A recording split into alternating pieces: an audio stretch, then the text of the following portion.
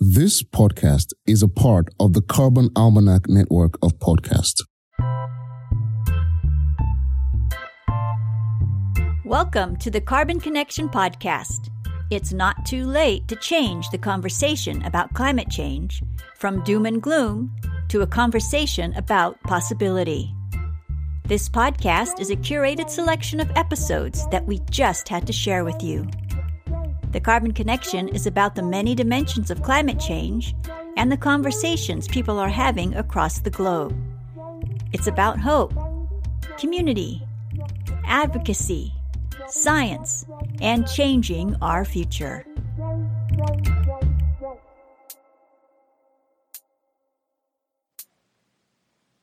Hi, I'm Lori Ending, and I'm a member of the Carbon Almanac Network.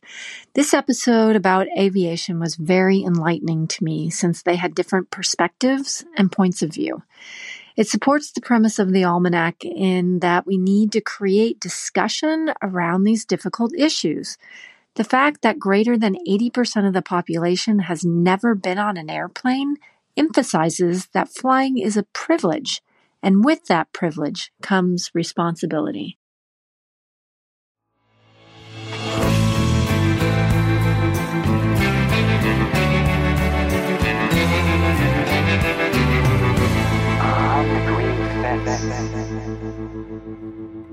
Hello, this is Natalie Muller from DW's On the Green Fence.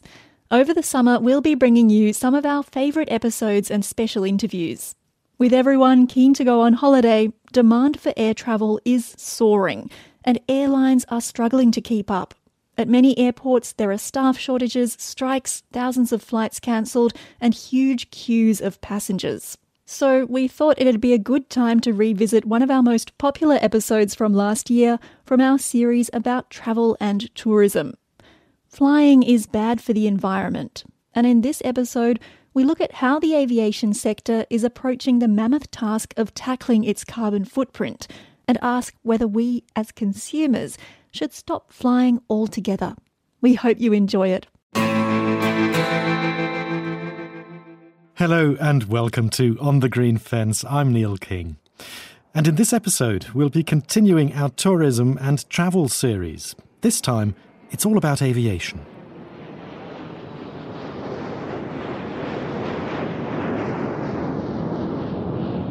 Flying is one of the most carbon-intensive ways to get around. Around 2 to 3% of global CO2 emissions come from aviation. Now, that may not sound a lot, but if aviation were a country, it would be the 6th largest source of CO2 in the world. The aviation industry plans to cut its emissions by 100%, going carbon neutral by 2050. But the technology for carbon-free flying doesn't really exist yet. So making this green future a reality is going to require a huge transformation. But where to start and what options are on the table that would enable us to carry on flying? Or maybe we need to question flying as such and prevent this sector from growing. Demand for air travel has been steadily increasing since the early 2000s and is expected to double within the next 2 decades. In 2005, there were 2.1 billion airline passengers. In 2019, there were 4.5 billion. So meeting emissions targets as air traffic grows is already a tall order.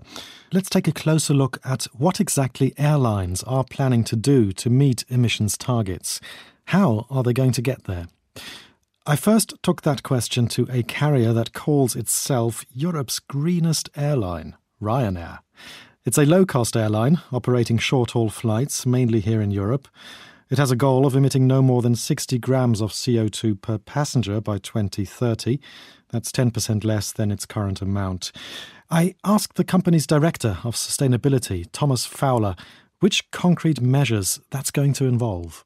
It's definitely an aggressive target. And, I think the 3 main points that we see is obviously fleet renewal, which we already have one of the youngest fleets in Europe at just over 8 years.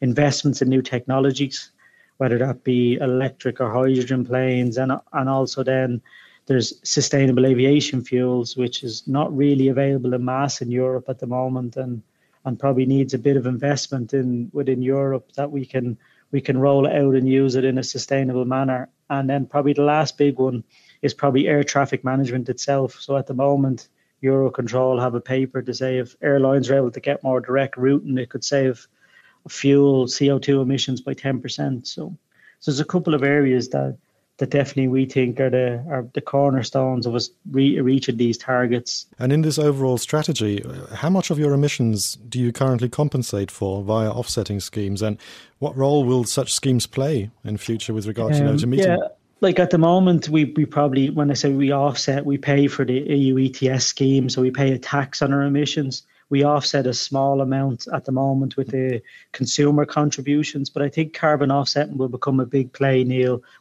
So we think that offsetting will play some part, but the main focus should really be on carbon reduction. Your airline claims to be Europe's greenest airline, and this has drawn some criticism because despite Ryanair increasing efficiency per passenger, the overall emissions have increased, and Ryanair was ranked among Europe's top 10 emitters in 2018. Now, even if you manage to increase efficiency further per passenger in the years ahead, your fleet will continue emitting large amounts of CO2, right, and greenhouse gases, as long as they operated on fossil fuels. So, I mean, this is a dilemma, right? What role do alternative fuels, you touched upon it a bit just now, but can you perhaps give us a bit more concrete, what role do alternative fuels or synthetic fuels play in your future planning strategy, or biofuels? They play a big role, Neil. Like, I think, again, I come back to it today, there's only about 1% of total fuel consumption in Europe is available in biofuels or sustainable aviation fuels.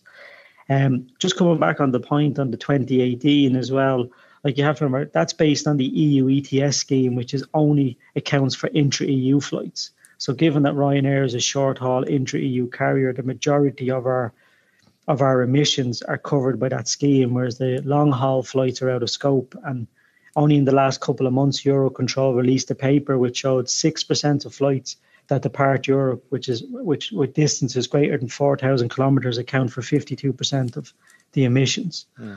So again, like, we can't discount that.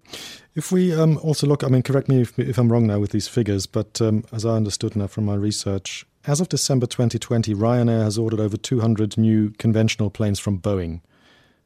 Is that correct? Correct. How does this tie in with your decarbonisation strategy? So the way it ties in, the new Boeing 8-200 aircraft has new engine technology, which is actually 16% more fuel efficient than our current fleet. So, and we also are able to carry 4% more passengers. Now, Boeing's competitor Airbus plans to put a carbon-free plane into service by 2035. What happens then? Will you be replacing your current fleet then? Would you place orders for those planes? Yeah, look, I think when you look at us again, as I said at the start of this, our average fleet age is about 8 years, Neil, and we tend to like to keep it around that age. So by 2030, possibly we'll be looking at doing another aircraft order between then and 2035 and replacing some of the fleet. But look, I know Boeing, our Airbus have an aggressive strategy, and if it comes off, great. But I do think, as I said, aviation is a heavily regulated industry, and it will have to pass all the tests and before we see something like that. So, at the end of the day, Thomas, what will all this mean for passengers? Will this mean, that we all have to adapt and adjust and change? Will flying have to become more expensive? Is budget flying a thing of the past?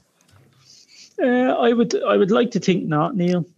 I think, like, obviously, ultimately, people who go on leisure holidays, it's disposable income, and they are price sensitive. So we would hope our model of keeping the load factors high keeps the fare down for people, but also reduces the carbon footprint per seat and for people travelling.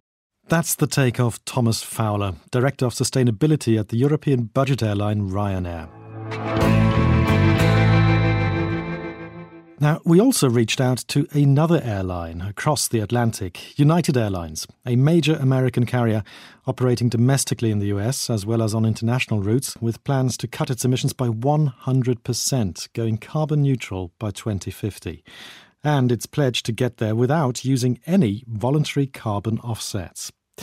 I asked Lauren Riley, the Managing Director of Global Environmental Affairs and Sustainability at United Airlines, how they're planning to pull that off.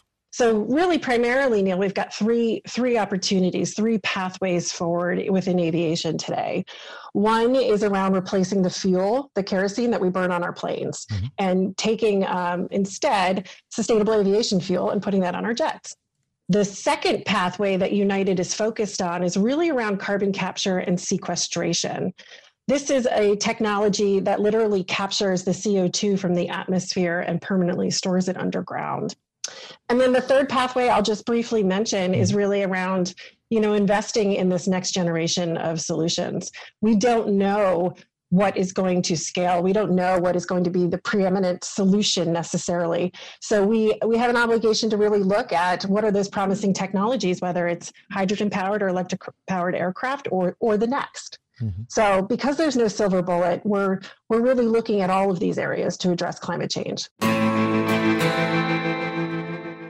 Okay, so both Ryanair and United seem to agree that there's no silver bullet.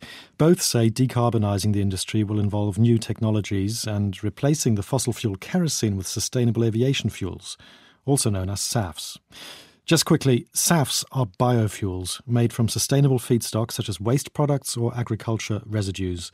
They can be mixed with traditional jet fuel, and they're seen as a promising option because they can reduce up to 80% of carbon emissions over the life cycle of the fuel. But there are, of course, some problems, as always, especially regarding scalability. According to the International Air Transport Association, the current production levels of SAFs are around 50 million litres per year, and experts believe that 7 billion litres would be necessary to make it competitive. And those 7 billion, that's only a rather meagre 2% of the fuel consumed in 2019. And according to Lauren, there is another major obstacle to SAFs right now. Sustainable aviation fuel is far less than 1% of the total fuel we burn. And we're one of the market leaders in the world. So that's just simply not good enough. But secondly, it's expensive. It's 2 to 4 times the cost of conventional jet fuel. And so in particular, right now, given our financial circumstances, that's not very viable. The long-term solution really lies, in my opinion, with government. We need policy incentives that really help scale and commercialize sustainable aviation fuel. We need to close that price gap, and we need to drive supply up. And until that happens, we're going to continue to struggle with replacing conventional kerosene with sustainable alternatives. Now, some governments are looking at introducing policies on sustainable aviation fuels. Norway, for example, has already adopted a quota requiring 0.5% of biofuel to be mixed with jet fuel. The Dutch government is planning a target of 14% sustainable fuel by 2030 and to phase out kerosene altogether by 2050. At the same time, environmental groups, scientists and airlines, including Ryanair, have formed their own Fueling Flight initiative. And one of their main aims is to ensure the increased use of biofuels doesn't come at the cost of land that could otherwise be used for food crops. Ryanair's Thomas Fowler says it's important to be realistic in this context. But I'd like to think that maybe 5-10% by 2030 of SAFs will be available. But look, obviously, we just need to see how that pans out over the next 24 months and see what then, by talking to suppliers realistically, what's going to be available. And I think the other point, which is quite important, we have to make sure the actual SAFs are sustainable.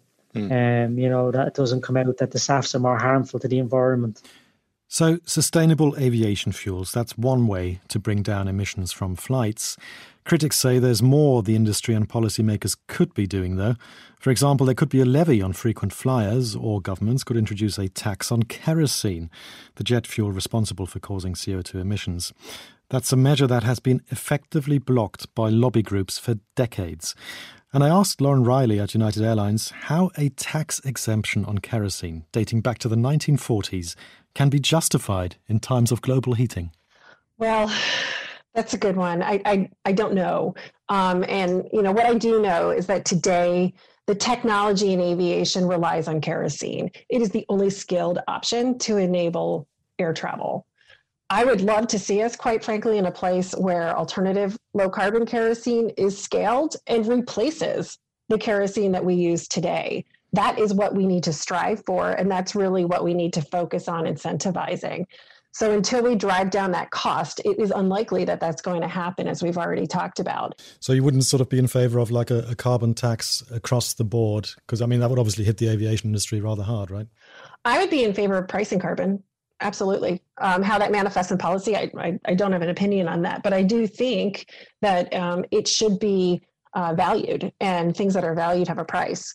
And I do think that we have an obligation across aviation to acknowledge that there is a price to emitting that CO2. Mm-hmm. I mean, I can tell it from your voice, you sound very passionate about this, and it sounds very sincere. But I mean, there are critics out there. I mean, there will be people who will say, this sounds good, but this probably is just tantamount to greenwashing. What can you say to convince the skeptics out there that you really are going to turn things around with United? Well, I would say two things. One, we don't have a choice. I mean, I have young children. I care desperately about the planet that we leave behind. So does my CEO and the whole community across United. So this is what we are going to do. If you believe me or not, I almost am indifferent to that, because we're going to take action regardless. My second comment would be, I would challenge those folks to get involved. So let their voices be heard, lean in and help us signal that we want these low carbon alternative fuels. We want advanced aircraft and airframe technology and engine technology. We need that because, I mean, people should be able to take pride getting on an airplane to go explore this beautiful planet we have. And they shouldn't have to think twice about the emissions coming out of the tailpipe. That was Lauren Riley, the Managing Director of Global Environmental Affairs and Sustainability at United Airlines. So there you have it. Airlines like United and Ryanair are banking on a range of technologies that are still far from being developed so that people can keep boarding planes in the future without doing further damage to the planet. But not everybody believes technology will solve the problem. And we're going to hear from someone now who has a far more radical approach to tackling emissions. She's called Magdalena Heuwieser, and she says we need to stop flying altogether. The climate crisis is simply too urgent. She's a campaigner with Stay Grounded. It's a global network that wants to dramatically reduce air traffic in favour of greener alternatives such as trains. And I got in touch with her to ask why she is so determined to ground planes, which after all only account for 2 to 3% of the world's carbon gas emissions. It's the most polluting form of transport. For example, one return flight from here to New York can emit as many emissions as an average Indian person per year. Aviation emissions account for almost 6% of all human-caused global heating. That maybe doesn't sound that much, but it's actually a lot if we know that this climate impact is caused by a world minority, because more than 80% of the world has never stepped foot on an airplane. And meanwhile, only 1% of the world population is responsible for half of all aviation emissions. There is no realistic option for decarbonizing aviation in the next decades. Technology is far from achieving this, so we have to act now, and that means that flights have to be reduced wherever possible. Yeah, that as things stand now, I mean, for instance, when I, want to go to London, the alternatives, if I have to go for a short trip, if it's like a weekend and I haven't got any more time, the only really viable thing to do is get on a plane, because if the train itself, I lose a whole day just trying to get from where I live to London. And then, but the question is, why do you need to go to this weekend trip? What will you do in London? Yeah, that's needed. That is the individual question. But I mean, structurally, there should be an alternative, shouldn't there, that I can get to London on a train without having to lose so much time and spend so much more money. Well, yes and no, I think. Yes, it would be great to have alternatives, but at the same time, I think we have to get used to the idea that everything that is extremely fast has its negative side effects. And we might, for a climate-safe world, become used to a bit of deceleration. And I think that actually is not only good for the climate, but also good for ourselves. Okay, let's say that Magdalena Heuwieser from Stay Grounded and I kind of agree to differ a little bit on this one. And I'm certainly guilty of using budget flights when holidaying in Europe myself. And to be perfectly honest, I'm not sure to what degree I'd be prepared to give up on that, especially when it comes to family matters. But the question is, for me now, is there any way to do this more sustainably? And one idea out there that aims to limit the damage is offsetting, where you pay an extra fee to compensate for the carbon emissions your flight produces. And often this money goes towards projects in the global south. It's something, personally, I've never done myself, simply because, well, for some reason I never really trusted these schemes. But one of the more established offsetting schemes in Germany is called Atmosphere, which is based in Berlin, and it's used by over 1 million people per year. And so I got in touch with Atmosphere founder and CEO Dietrich Brockhagen. He's a physicist, environmental economist, and also a former advisor to the German Environment Ministry. And I wanted to find out whether offsetting is indeed a good thing or whether it's just greenwashing. I've got the computer up here now. If I'm just typing in Atmosphere into Google, if you just bear with me a minute. So that's Atmosphere with an F for all you listeners out there, if you want to follow up on this. And then I come to your website and there's immediately a button to where I can donate and I can compensate for a flight. So let's say, I don't know, I want to fly from, say, Cologne. Mm-hmm. Okay, so it's opening up here, Cologne, Bonn, and then I say I want to fly to Barcelona. Mm-hmm. And then I can hit on calculate. And so now it's telling me, okay, my climate footprint for that flight would be 390 kilograms of CO2. Yes. And it estimates compensation of €10. Let's just assume I click on the donation now. What happens with this money precisely? Where does it go? It depends on your choosing. I mean, you have several options. If you leave it open, so then we are free to use it in whatever project we see fit. We know that, let's say, we give it to our project in India, where we have our own production site, where we manufacture fuel-efficient cook stoves. Yeah, it costs about €23 in production. So and we subsidize it by around 80 to 90%, so that even a poorest family can afford it. How much is it? For instance, if I offset a flight, how much of that money goes into the project that you're supporting in the Global South, and how much is for your own overheads? Yeah, our overheads last year were like 4.5%, so it's less than 5%.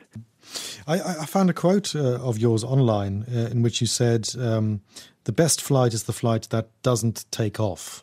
It's interesting because it sounds a bit like a contradiction, given that you or Atmosphere, it enables people to carry on flying with a calmer conscience, doesn't it, in a way? Yeah, you're absolutely right. It's a contradiction in a way, but I mean, you can resolve it by saying that offsetting is only the second best solution. So once you have decided that for whatever personal or impersonal reason you have to board a plane, then all of a sudden offsetting becomes the best available solution, because then you are polluting anyway. This decision has been made, and so then offsetting is the only real option on the table. Everything else doesn't help. The 1.5 degree target of the Paris Agreement can't be achieved with offset at all. I mean, offset always means that emissions have to be saved elsewhere. It by no means leads to the target, and therefore priority always must be on avoiding emissions or cutting emissions at their source. Mm-hmm. It is a bit tricky because, in the long run, you could have countries factoring this into their own calculations when it comes to determining their own footprint, right? And particularly, the countries where such projects are run, they may factor it in as well as the countries who are selling it, where the people are paying for it, right? So there could be a bit of doubling up in the long run, isn't there? I mean, do you see the risk that, come 2050, countries might claim to have achieved climate neutrality when in fact they haven't, or have only done so through offsetting schemes? Yeah, absolutely. That's a big danger. and it's called double claiming or even double counting. And you're absolutely right. One a ton of carbon saved could be claimed by two parties, the host country and the investing country. And it's up on the agenda of the climate negotiations. It's not yet solved, but we are fully aware of this, and we are on the forefront and trying to get agreements. So let's say our biggest project is located in Nepal, and we build there around 20,000 small biogas digesters annually. And the Nepal government, they have been willing to sign a contract with us saying that they are aware of this double counting, and but they value our investment in the biogas plant so much that they will give us those emission savings. So they will deduct it from their own emission savings. I mean, offsetting schemes, they do face criticism, and sometimes the harshest critics are found in environmental quarters, environmental activists quite often, who sort of compare it to like a modern-day indulgences trade. I mean, given how passionate you are about this and how much time and how much of your life you've invested into this, how does that make you feel when you sort of hear that criticism from environmentalists? I'm happy that they are there because, I mean, there's so much bad offsetting out there. You can't deny it. I mean, there have been so many bad projects detected where obviously money was never present or was wasted, or a project that didn't work out, that didn't save any ton of carbon. And then obviously it's a betrayal. But even if it works out, if offsets are used too light-handedly, then also it comes easily close to greenwashing. So Dietrich Brockhagen, the CEO of Atmosphere, is the first to admit that there can be problems with offsetting. But even if these offsetting schemes do what they're supposed to and save emissions entering the atmosphere, Magdalena Heuwieser, the campaigner from Stay Grounded, finds the whole idea problematic. Because the idea is that we can continue doing something that pollutes while others need to reduce emissions. And these others are almost always located in the global south, are almost always communities that now should not access their forest anymore, that should use solar cookers instead of coal cookers. It's so hypocrite to say, okay, I will continue flying, and these people in India who have a very small carbon footprint should now switch their cookers. You just mentioned the global south, and one of your points of criticism directed at the aviation industry, aside from it being ecologically harmful, is that it's reserved for a global elite with just 1% of the population responsible for 50% of emissions of commercial flights, and also that 80% of the world's population has never set foot in an aeroplane, which I find quite staggering. But on the other hand, do you think, looking at the global south, I mean, they want to grow. They also want to develop their societies. Do you think that these 80% are on your side, you know, when it comes to cutting back this sector? Or would they rather get on that budget flight and travel and see the world like we've been doing for decades, you know, as their incomes rise? Well, I think that's a very good question. I would say both exists. And we cannot be a hypocrite and tell the societies in the global south, please don't start flying, if we ourselves don't credibly reduce our flights and change our consumption patterns. I think what's clear is that there's no human right for flights. So we have to ask ourselves, what are basic needs that make us happy? What is needed for a good life for all? And I do know lots of people and groups in the global south who are totally aware of that and who have another concept of a good life that doesn't imply the Western lifestyle, because also they know that this will need to end very soon. Time to summarize my main takeaways from this episode on aviation. It might take time for the aviation sector to bounce back after the pandemic, but once it does, the number of people boarding planes is expected to keep growing no matter what. This raises the question about how the industry is going to be able to bring down its carbon emissions. There's hope for new technology, such as aircraft powered by hydrogen, or the possibility of capturing CO2 from the atmosphere, storing it underground. But again, these potential solutions haven't been scaled yet. Both Ryanair and United Airlines seem to believe that sustainable aviation fuels, the so-called SAFs, will play a big role in the future. But at the moment, they're simply too expensive and there's just not enough supply. So it'll take some years and major investments before that changes. In the meantime, some experts say kerosene should be taxed to reflect the real contribution flying makes to emissions. That's something that could raise ticket prices for passengers. So that's my 2 cents. Please do let us know what you think. Drop us an email to onthegreenfence@dw.com. And while you're at it, please also check out our Global Ideas Facebook and Instagram account.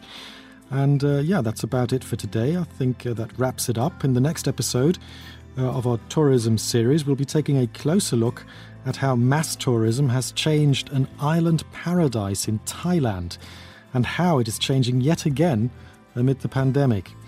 This is one, actually, I think Leonardo DiCaprio should really listen into, so if you have his contact details by any chance, do let him know. Many thanks to my colleague and producer Natalie Muller and our sound engineer Jürgen Kuhn. I'm Neil King, signing off for now. Take care and take it easy.